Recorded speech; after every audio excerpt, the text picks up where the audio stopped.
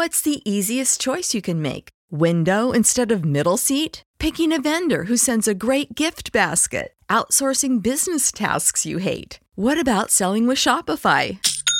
Whether you're selling a little or a lot, Shopify helps you do your thing, however you cha-ching. Shopify is the global commerce platform that helps you sell at every stage of your business. From the launch your online shop stage to the first real-life store stage, all the way to the did we just hit a million orders stage. Shopify's there to help you grow. Whether you're selling scented soap or offering outdoor outfits, Shopify helps you sell. Wherever and whatever you're selling, Shopify's got you covered. Sign up for a $1 per month trial period at shopify.com/try. Go to shopify.com/try now to grow your business, no matter what stage you're in. Shopify.com/try.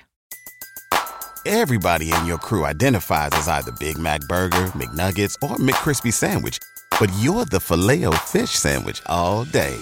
That crispy fish, that savory tartar sauce, that melty cheese, that pillowy bun. Yeah, you get it. Every time. And if you love the Filet-O-Fish, right now you can catch two of the classics you love for just $6. Limited time only. Price and participation may vary. Cannot be combined with any other offer. Single item at regular price. Ba-da-ba-ba-ba.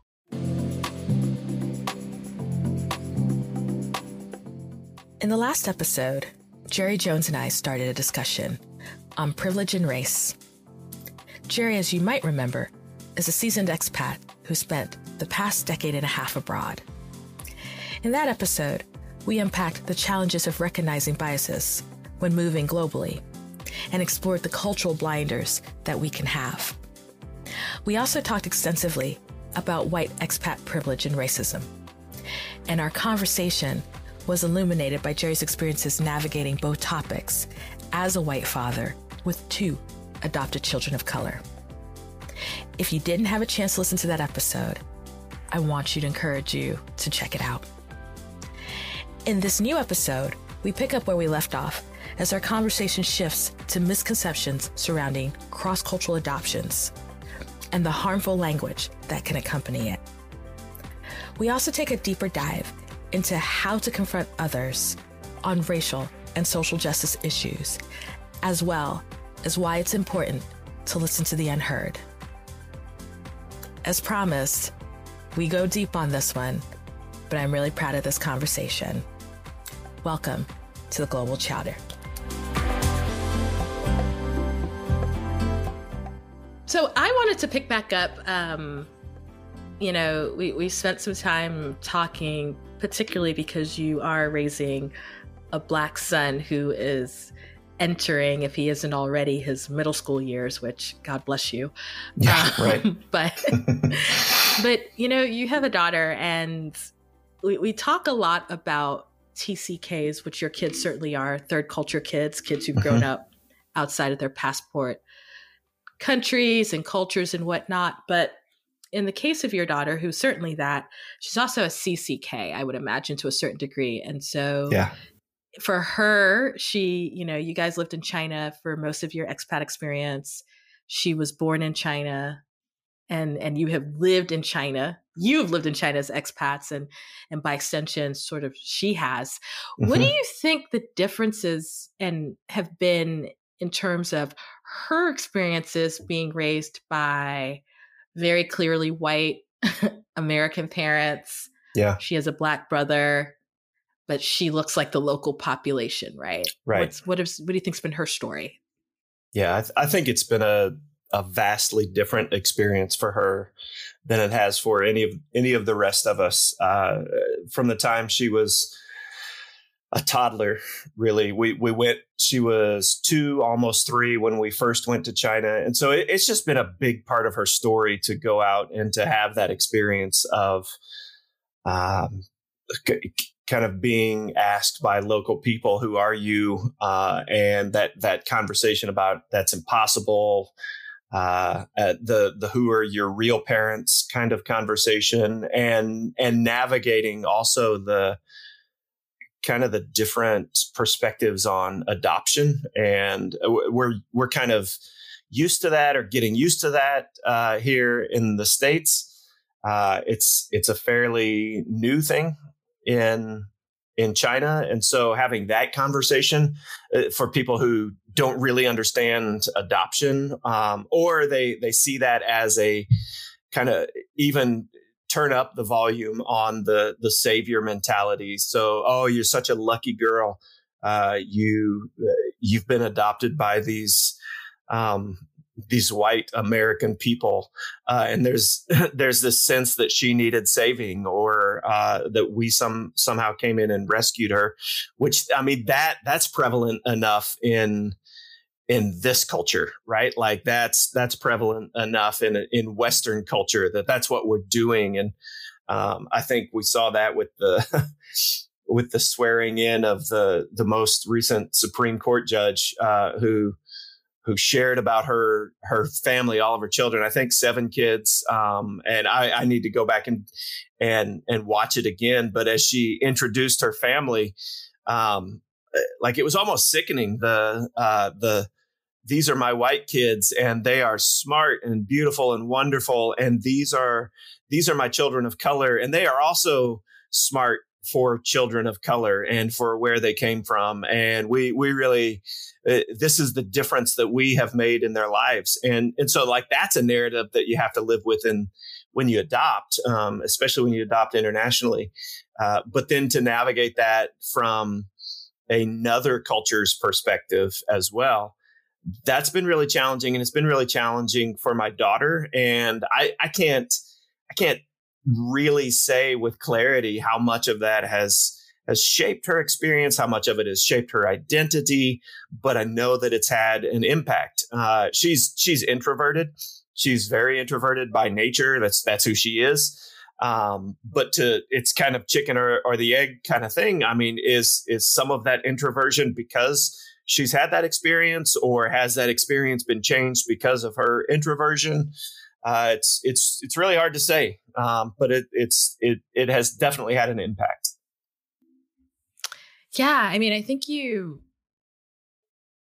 brought up something that I hadn't really. Well, I didn't think we were going to go there, but I remember. Sorry, there was this. No, that's fine. There was this really big discussion, right? Yeah. Around how. I keep forgetting her name. Yeah, Supreme Court Justice Amy Barrett Coney, I think, talked about her children, and I hadn't watched it. I just sort of watched the conversation kind of play out on social media, and I could tell where the conversation was going without even having watched it. That's kind of scary. Right. But I could tell that, particularly that in for folks who are Black, and honestly, it wasn't even folks who were just Black. I think it was other folks who were Indigenous and Asian, and of course, there's been a history of adoption of all these groups. That there was everything ranging from uncomfortableness. To just anger in terms of that language being used. And it's so like, and I think it's just so hard for, and I'm going to say particularly white folks. Okay. Go ahead. Yeah. Who just don't seem to understand why there's an anger and a frustration with the language that's used. Right. That it isn't, I mean, you said this perfectly when you talked about having anger towards that man who called out your son, right? And then saying, look, this is a small piece. There's like a 400-year history behind this, right? Yeah. And people not understanding that it is I think adoption is a complex thing, right? Particularly when you're adopting children who share a different racial identity than you, right? Yeah, absolutely. And the history, and there's some beautiful stories there, and there's some really terrible, I mean, it's. I love history. I read history, and I read all the crazy stuff in history, and so even I think it was a couple of years ago where Belgium is even trying to apologize, for example, to the Congo for mixed race children that they took from their parents. Right. And took them to Belgium. Mm-hmm. Right. Yeah. Didn't. And so it's all of that backdrop. I think then when you get into, the comments that she made and the reflection of that, and then you extrapolate that into the greater world. And I, we did a story a while ago, of a young woman who's of Ethiopian descent. She was adopted by white missionaries. And then her sister they are not biologically related, but they were both Ethiopian. And then there are two siblings after them that are biological to the parents. And just talking about that same conversation you are in terms of, the saviorism, right? Sure. And what it was like for her to navigate. And so, but I guess I never really thought about it particularly on the flip side. So her being in China, right. The reaction, I never really thought about it that way. I mean, I've thought about it, but I think about a lot of things. So I haven't dwelt on it. And I think that's the richness of this conversation that has come out recently, is that it stirs up a lot of things that a lot of people have never thought of before. And the first response to that is kind of this shock or get over it, or you're overreacting, but there's a lot of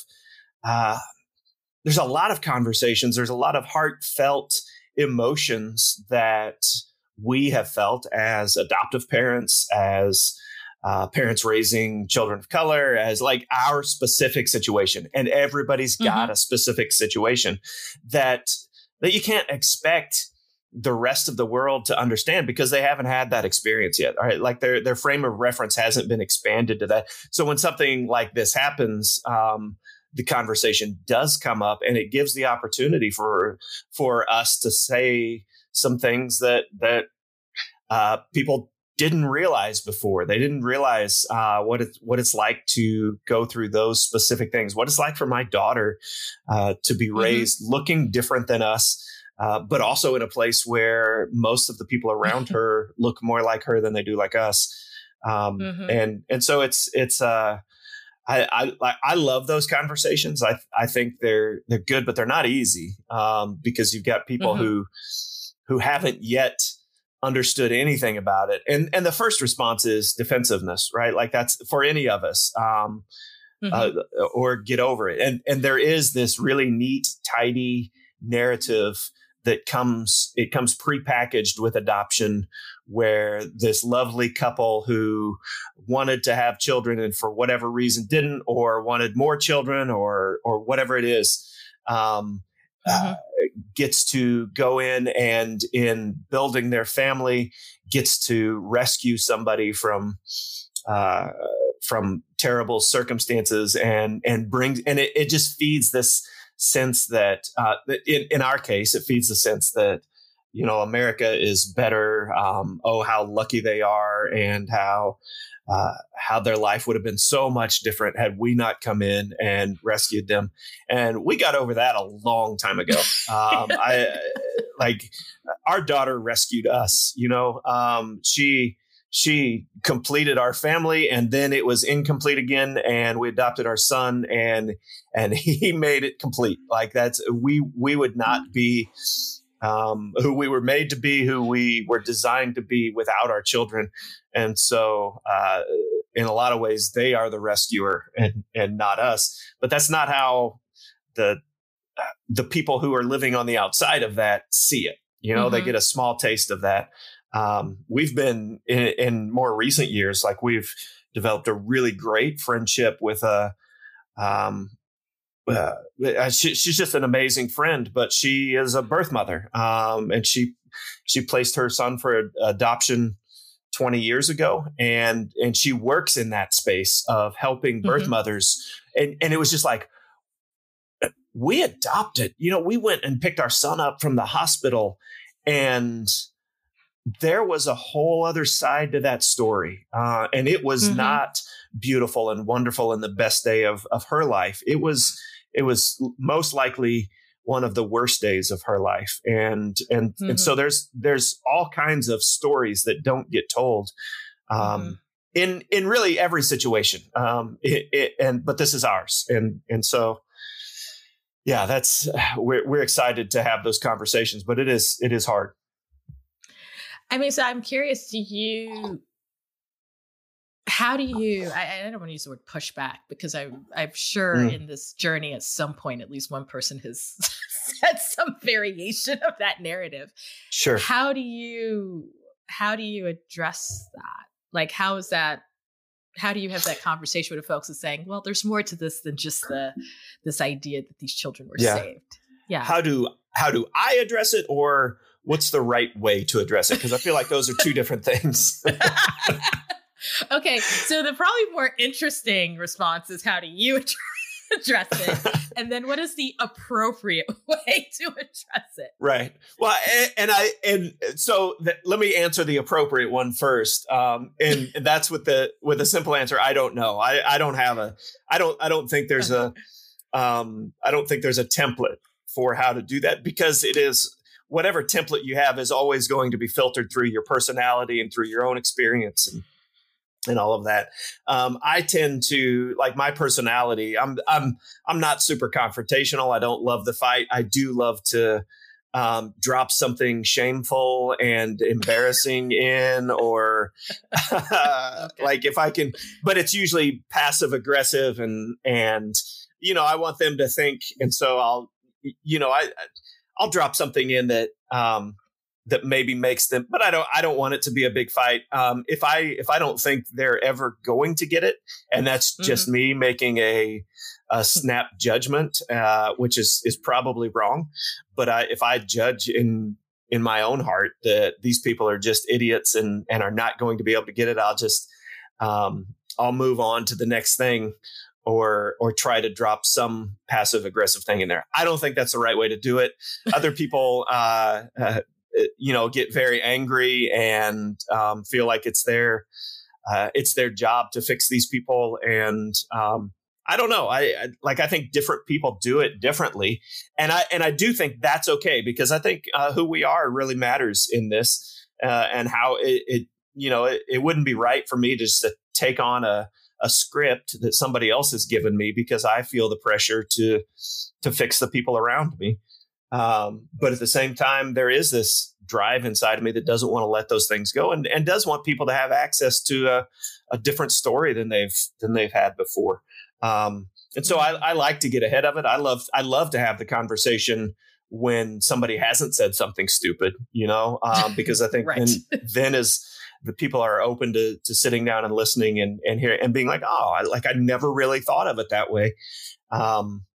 But it's when it gets down to correcting someone, there are a lot of different ways to do that, and I haven't found the right one yet. So I'm curious, because when we talked about your son, we talked about his identity, and we talked about George Floyd and sort of the things that whole, I don't even want to call it a situation. It was the summer and the fall, and it continues on. But keeps going. it just keeps on. It's the gift that keeps on giving, I guess. That's right.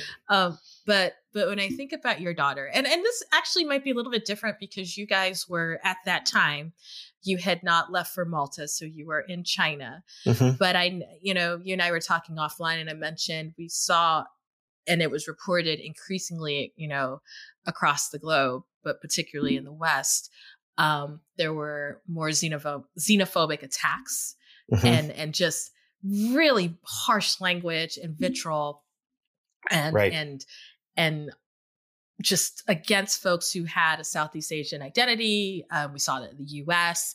I know that they were seeing it in Europe in certain places. And so, you had that conversation with your son about George Floyd in terms of how he saw himself. Was there something similar that you saw was happening with your daughter in terms of just the rhetoric? And it wasn't just it wasn't just like the average person, right? Like, we were seeing rhetoric coming out of like political leaders and you know what I mean? Governmental institutions that we believe are supposed to be representative and protective of a nation, right? We were seeing that coming from like elite circles. And so I was wondering if there was a similar conversation or thoughts or if anything you guys discussed in terms of how folks who had a Southeast Asian identity were being perceived. And, right. and you can even extrapolate that even larger in terms of, how she may perceive her own identity as you guys move beyond China and go into other places. Right.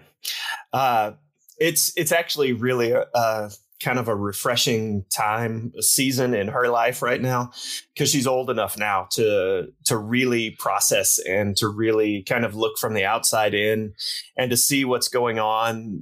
She's 17 now, and so she's been super interested in the election this year and kind of watching it unfold, but watching it from the balcony, right? Like until the last few weeks, we haven't been right in the middle of it. We were in Malta during the election, and so it was watching from the outside in, and really seeing her brain as a young adult step into this. So it hasn't been that deep emotional, and we even had the cushion of being outside of China for the first time really in a very long time, but not in the United States yet. And so there was a little bit of cushion, and it's just really fun to watch her adult brain process and make sense of that. We have not yet had the experience because we've only been back in the States for a few weeks.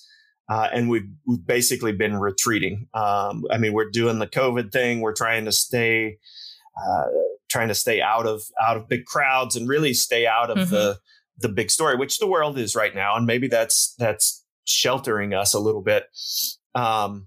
So we haven't had that experience where people say stupid things.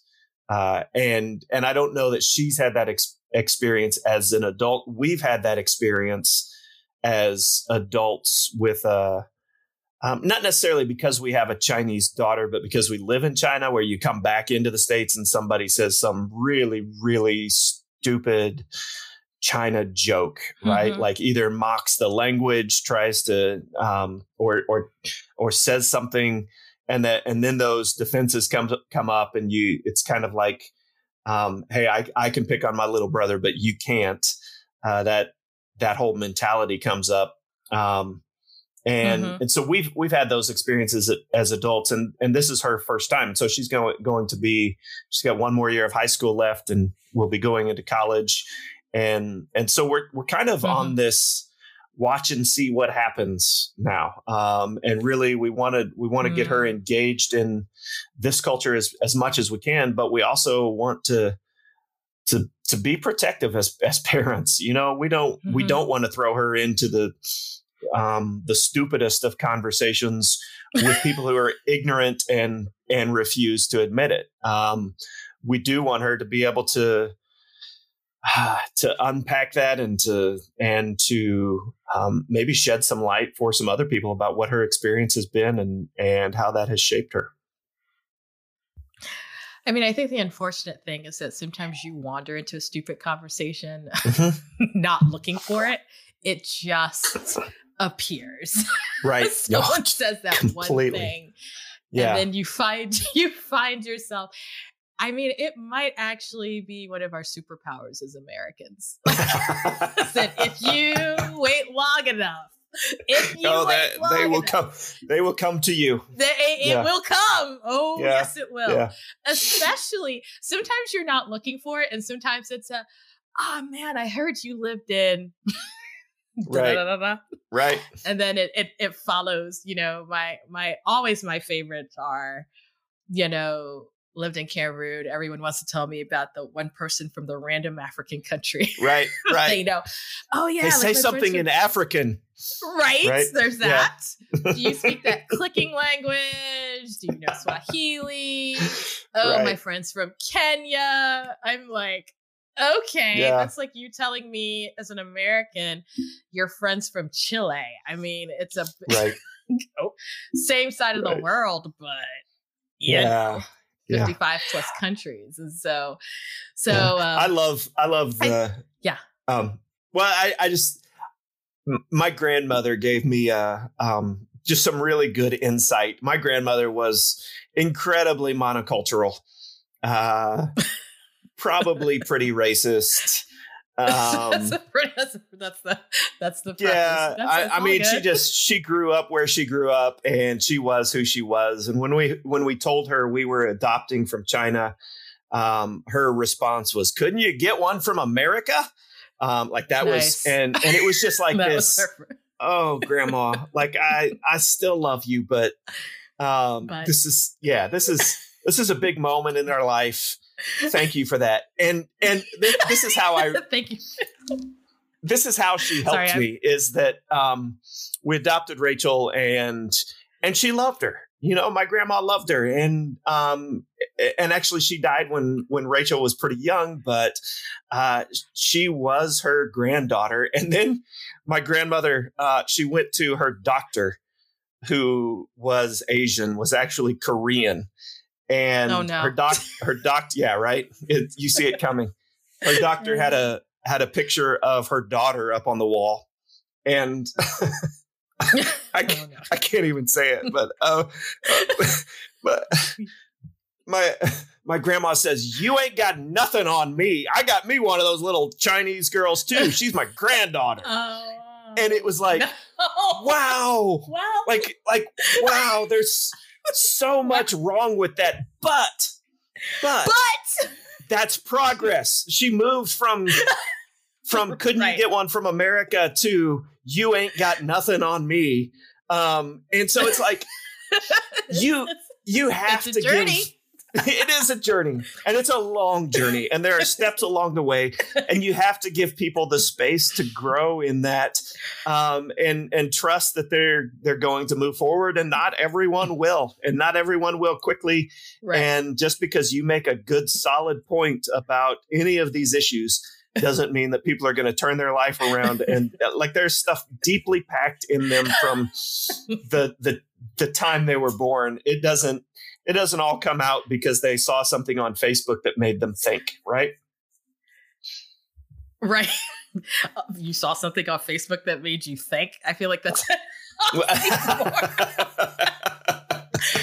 I see stuff on Facebook all the time. You know, look, Facebook, side rant. I've been on Facebook since the early days. I'm talking, You need an ED. I'm talking like 2005. I'm hitting like year 16. Okay. Mm-hmm.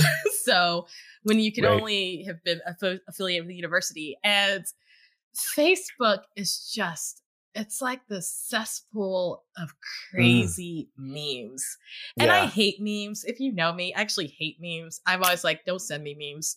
Right. Me too. I will ignore them, whatever. Because it's so easy to take a picture, especially if it's badly photoshopped, and throw on some text. And then, you know, it supports whatever biases you have. But it's interesting you're talking about your grandmother, because I maybe my superpower is that I can get the most random people, actually like you, to talk to me about things that maybe they shouldn't say out loud. And I have been shocked, and with the number of white people that I have talked to just in general in my life that have just said stuff that is openly racist. Yeah, sure. But don't even like you said, it's so deeply packed in. Right. They don't even realize it's racist. And the thing is, they've even said stuff where I think they have forgotten I was black. So they're just saying it but because that's so what happens. Comfortable. Yeah, that's what happens when you have a relationship with somebody. Once you get past that, you go deeper into it, and But I've even had that with people that I'm not even really that comfortable with. But I remember this one time. It was someone at my at an old church who, you know, she had a prayer request. That was cool. It was someone a couple years younger than me. And so she said something along the lines of like, yeah, you know, I just want to pray for for this family, but like, it was something along the lines, like, I think it was like a Black family that she'd known or whatever, if there was an issue with, but she's like, yeah, but they aren't from that other side of the town, right? They're not from that part of that side of town, which was a low income, high need, something. Mm-hmm. It was somehow, there was this association, and I'm not telling the story straight, but there was an association that because they were Black, right? Mm-hmm. There's also got to be a low income, high need story there, right? Mm-hmm. And I was looking at her and I was just thinking to myself, you're telling the story and you're telling it to me, which means that somehow deep down you have somehow absorbed mm-hmm. that if someone has a certain skin color, they must be having a certain type of experience, challenge, or whatnot. Yeah. And I'm like, there are a lot of middle-class Black people. There are even some rich Black people, mm-hmm. And just because you see them does not mean you know anything about what they can or cannot do, what they can or cannot pay for. Right. And it's just wild to me how you're right, how embedded some ideas we can have that we don't even think twice. Yeah. Even when we're standing in front of someone who's member of a group of which we hold these biases against or these stereotypical ideas. Mm-hmm. But they're so embedded and so ingrained that people just don't even understand. They are. And yeah. Yeah. And try to unpack it. Like I just, and I get it. I've gotten my fair share of, oh, you're not like da da da da, or you're not like the other Black people, or you're right, or you're and it comes in so many different ways, and you know what it is. And and to the Black folks who are listening who've ever been told, oh my gosh, you're so articulate. Oh my gosh, I'm so sorry. I'm so sorry. And I'm like, well, why wouldn't I be? I'm really educated. So, like, I'm old enough to kind of throw it back in people's faces. Right. But I used to get that a lot, especially when I came back as a TCK. I was back in the States. I would get it all the time. Wow, you're really articulate. I'm like, I would hope for all the international schools, right, and private schools, and then people look at me like, oh, I'm like, yeah, I don't know what you were thinking, but this is what it is. And so, I mean, I always, the thing I'm very intrigued as someone who's part of at least the majority, which is changing in the United States, is mm-hmm.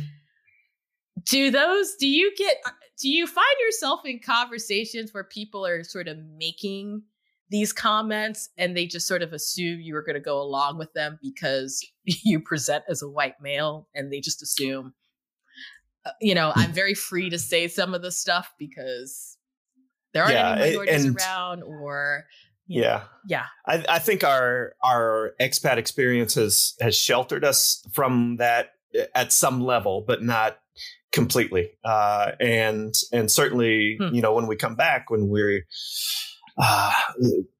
and especially in an election year and with all the politics, and it's just, I mean, this is polarized everything, right?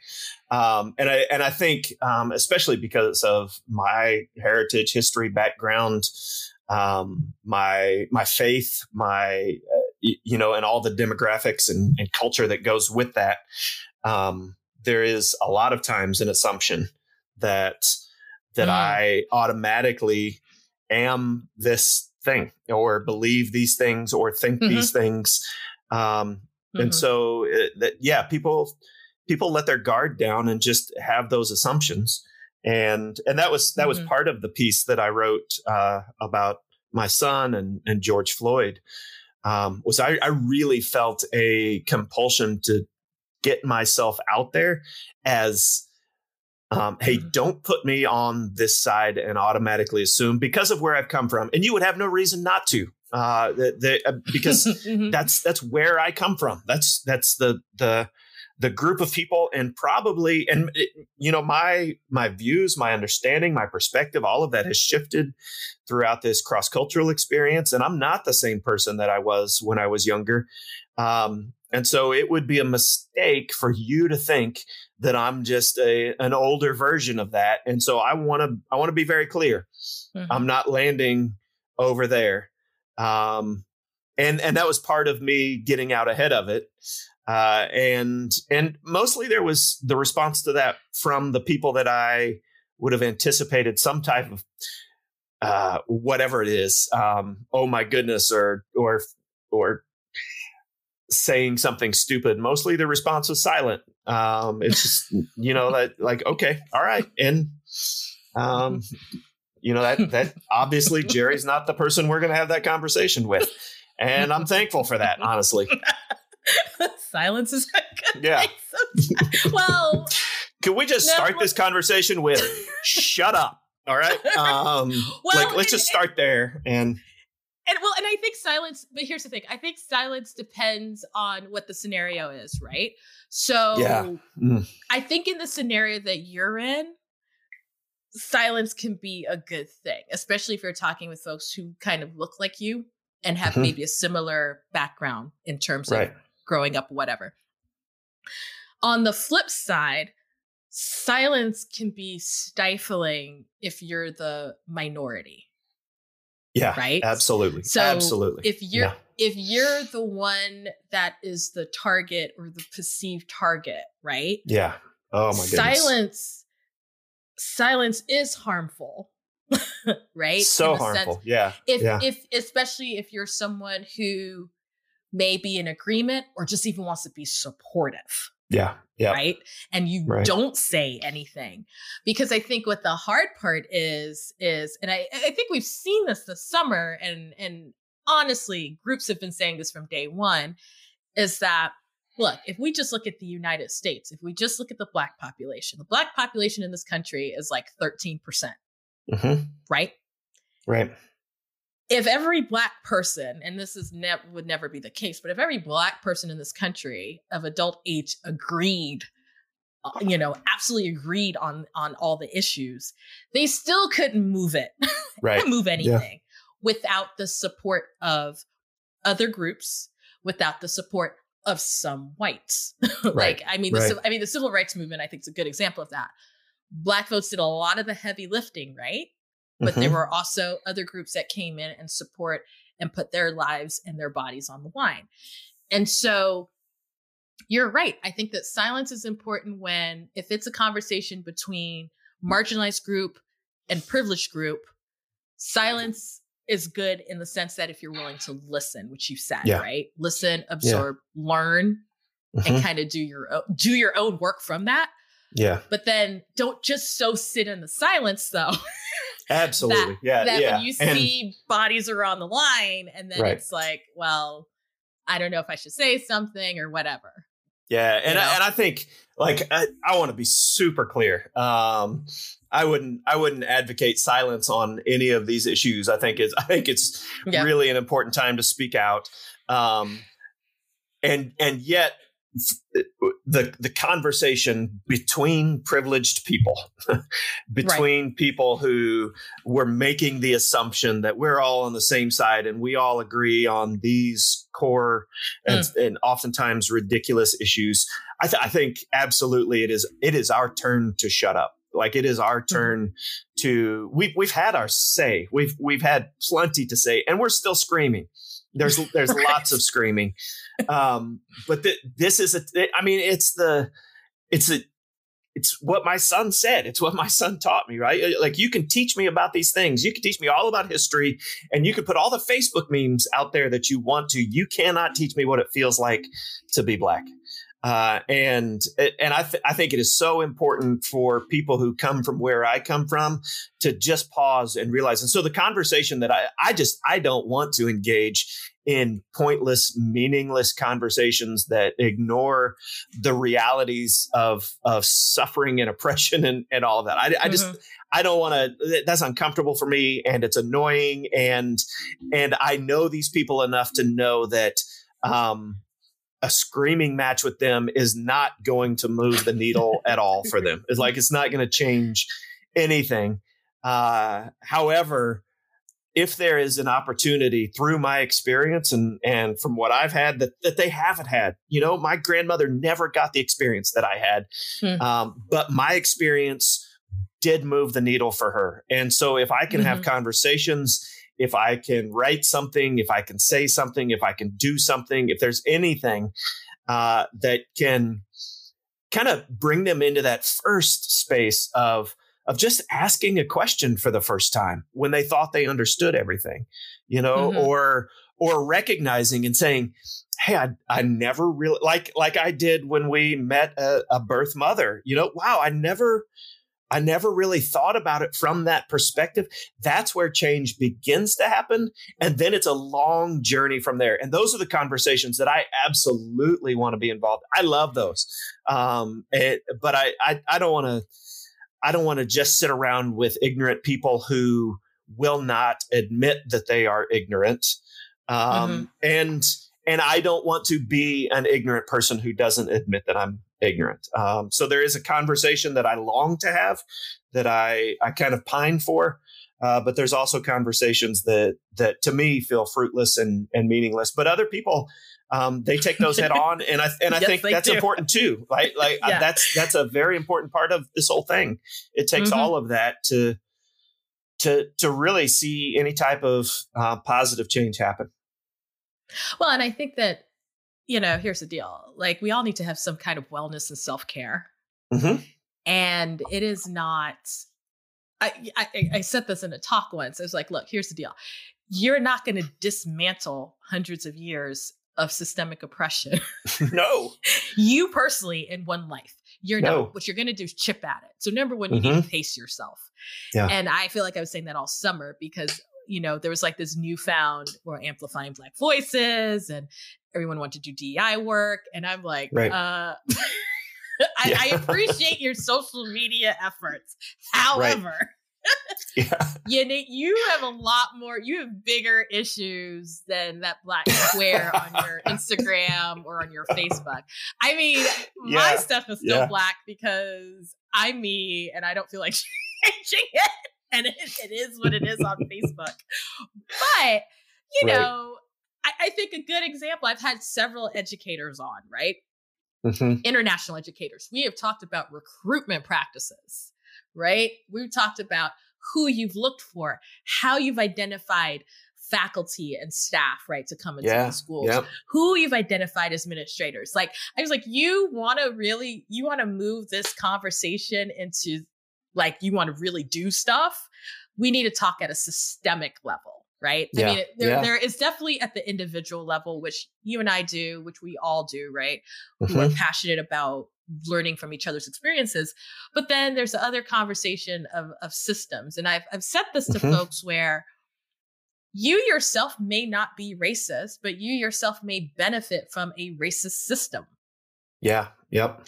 And I think that when we look at expatriation and we look at some of our expat circles and communities, there are people who are vested in the system being the way it is.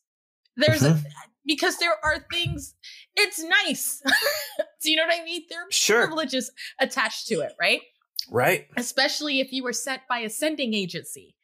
Okay.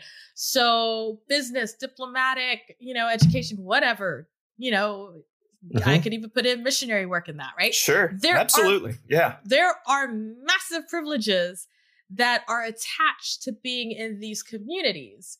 And so to then have a conversation and say, hey, what's been our part? Because, I have used this word far more than I thought I was going to use in 2021. But I was like, we've got some wholesale legacies of colonialism and imperialism. Wow. Yeah. Right? Love that. Yeah. That's good. That's good. Here's the thing. I've used that and it hasn't really mattered the circle, right? Education, faith, whatever, business. I keep saying. So let's talk about our imperialistic tendencies. Please. But it's true though. Like the way we have things set up, the way we recruit, there is a certain, depending on where it is, it's not every community, there is some levels of elitism because there's also a class differential. Mm-hmm. I think that's why over the past couple of years, we've had this conversation over who gets to be an expat, who gets to be an immigrant. Yeah. Right? Okay. Yeah. So even, I think it's interesting when we talk about you having these conversations, even within your own circle in the US or, with other Americans. But then I think it even becomes even wilder when you try and say, okay, well, how do we, for lack of a better word, disrupt the way things have been to really talk about everyone's experiences and really speak up? Because you as a, I'll just use you as a stand-in, but you as a white male expat may be having a very different experience from a Black male expat who's doing similar work in the same company or organization. But I don't even know if we're getting to the point where we're willing to have that conversation to even say, okay, we could both be American, but that experience your son had, I have that on the regular, in addition to the collective experience that you and I both have as not being part of this culture. Right. Yeah. So, and there are so many really essential and important conversations to be had. And I think there are so many different approaches and so many different personalities that come to it. And all of those are important and all of those are a part of this. And I do feel privileged within my own demographic to have had the experience that I've had. If you're just looking at privileged white people, many of them have not had the experience of living overseas and would never want to. I consider that a rich privilege. I consider that something I've had access to that they haven't, and it has shaped me and changed me. And staying out ahead of that and using that experience in whatever way that I can to really help people reconsider the box that they've lived in or the herd that they have run with, I think is a piece, and that's part of my piece of it. And other people are take a much different approach, and I really think that's important too. And all of that is a part of a very, very, very big conversation that we need to be having. But if we're just going to scream and prove our ignorance, I'd rather go have a different conversation. See, you come with the helpful closing advice. I love how you and that's me. I want to be clear. That is me. That is not a prescription. It's not a template.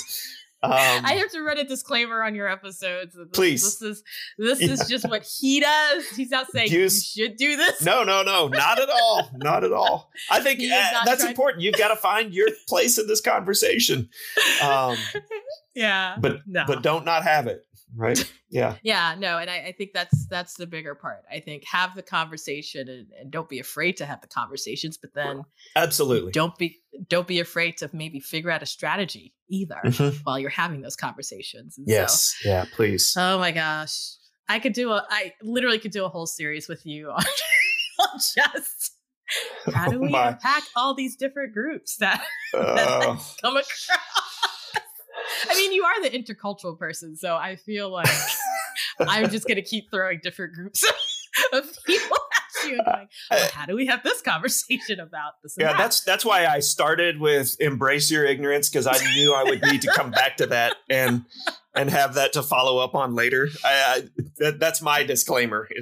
That's your full there's disclaimer. So much that I don't understand about this, and I am. I want to learn. I seek to learn, but I don't have answers. I don't have. There's so much more. Well, I appreciate that you are willing to admit that you don't have answers, and I think that if more of us could do that, we might actually be at a better place if we admit that we're not coming in with the information, but we're willing to listen. And so. Well, dude, I'm so glad you've been with me this morning. This is fun. Yeah. Always love talking to you about these things and the fact that Likewise. You are very, unafraid. I don't know how many people I know who are like enter the lair of talking about white with me, but you're very, very unafraid and love the work you're doing. And, I follow all your stuff. And so, like I mentioned before, we're going to make sure that your podcast with Chris is in the show notes so that people can follow it and laugh.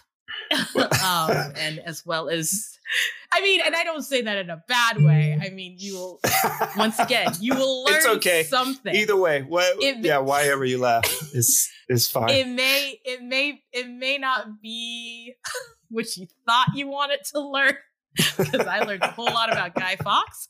But I did too. Yeah. I sat there and I'm listening to this episode and I'm in my head imagining the facial expressions that are happening. Because every time I hear a podcast, I'm thinking, I can see Jerry's face of, this is where we're going. I didn't expect him to say that. Learn something new. And so, yeah. There's always something to learn. Absolutely. Love it. All right. Till next time. Yeah. Thank you so much, Amanda. I really, really appreciate you and who you are and what you're doing. I think it's so important, and it's been good for me. You've helped me see from a different perspective, and I'm really appreciative. Thank you. The Global Chatter with the Black Expat is hosted by me, Amanda Bates. It is produced by Justin Williams.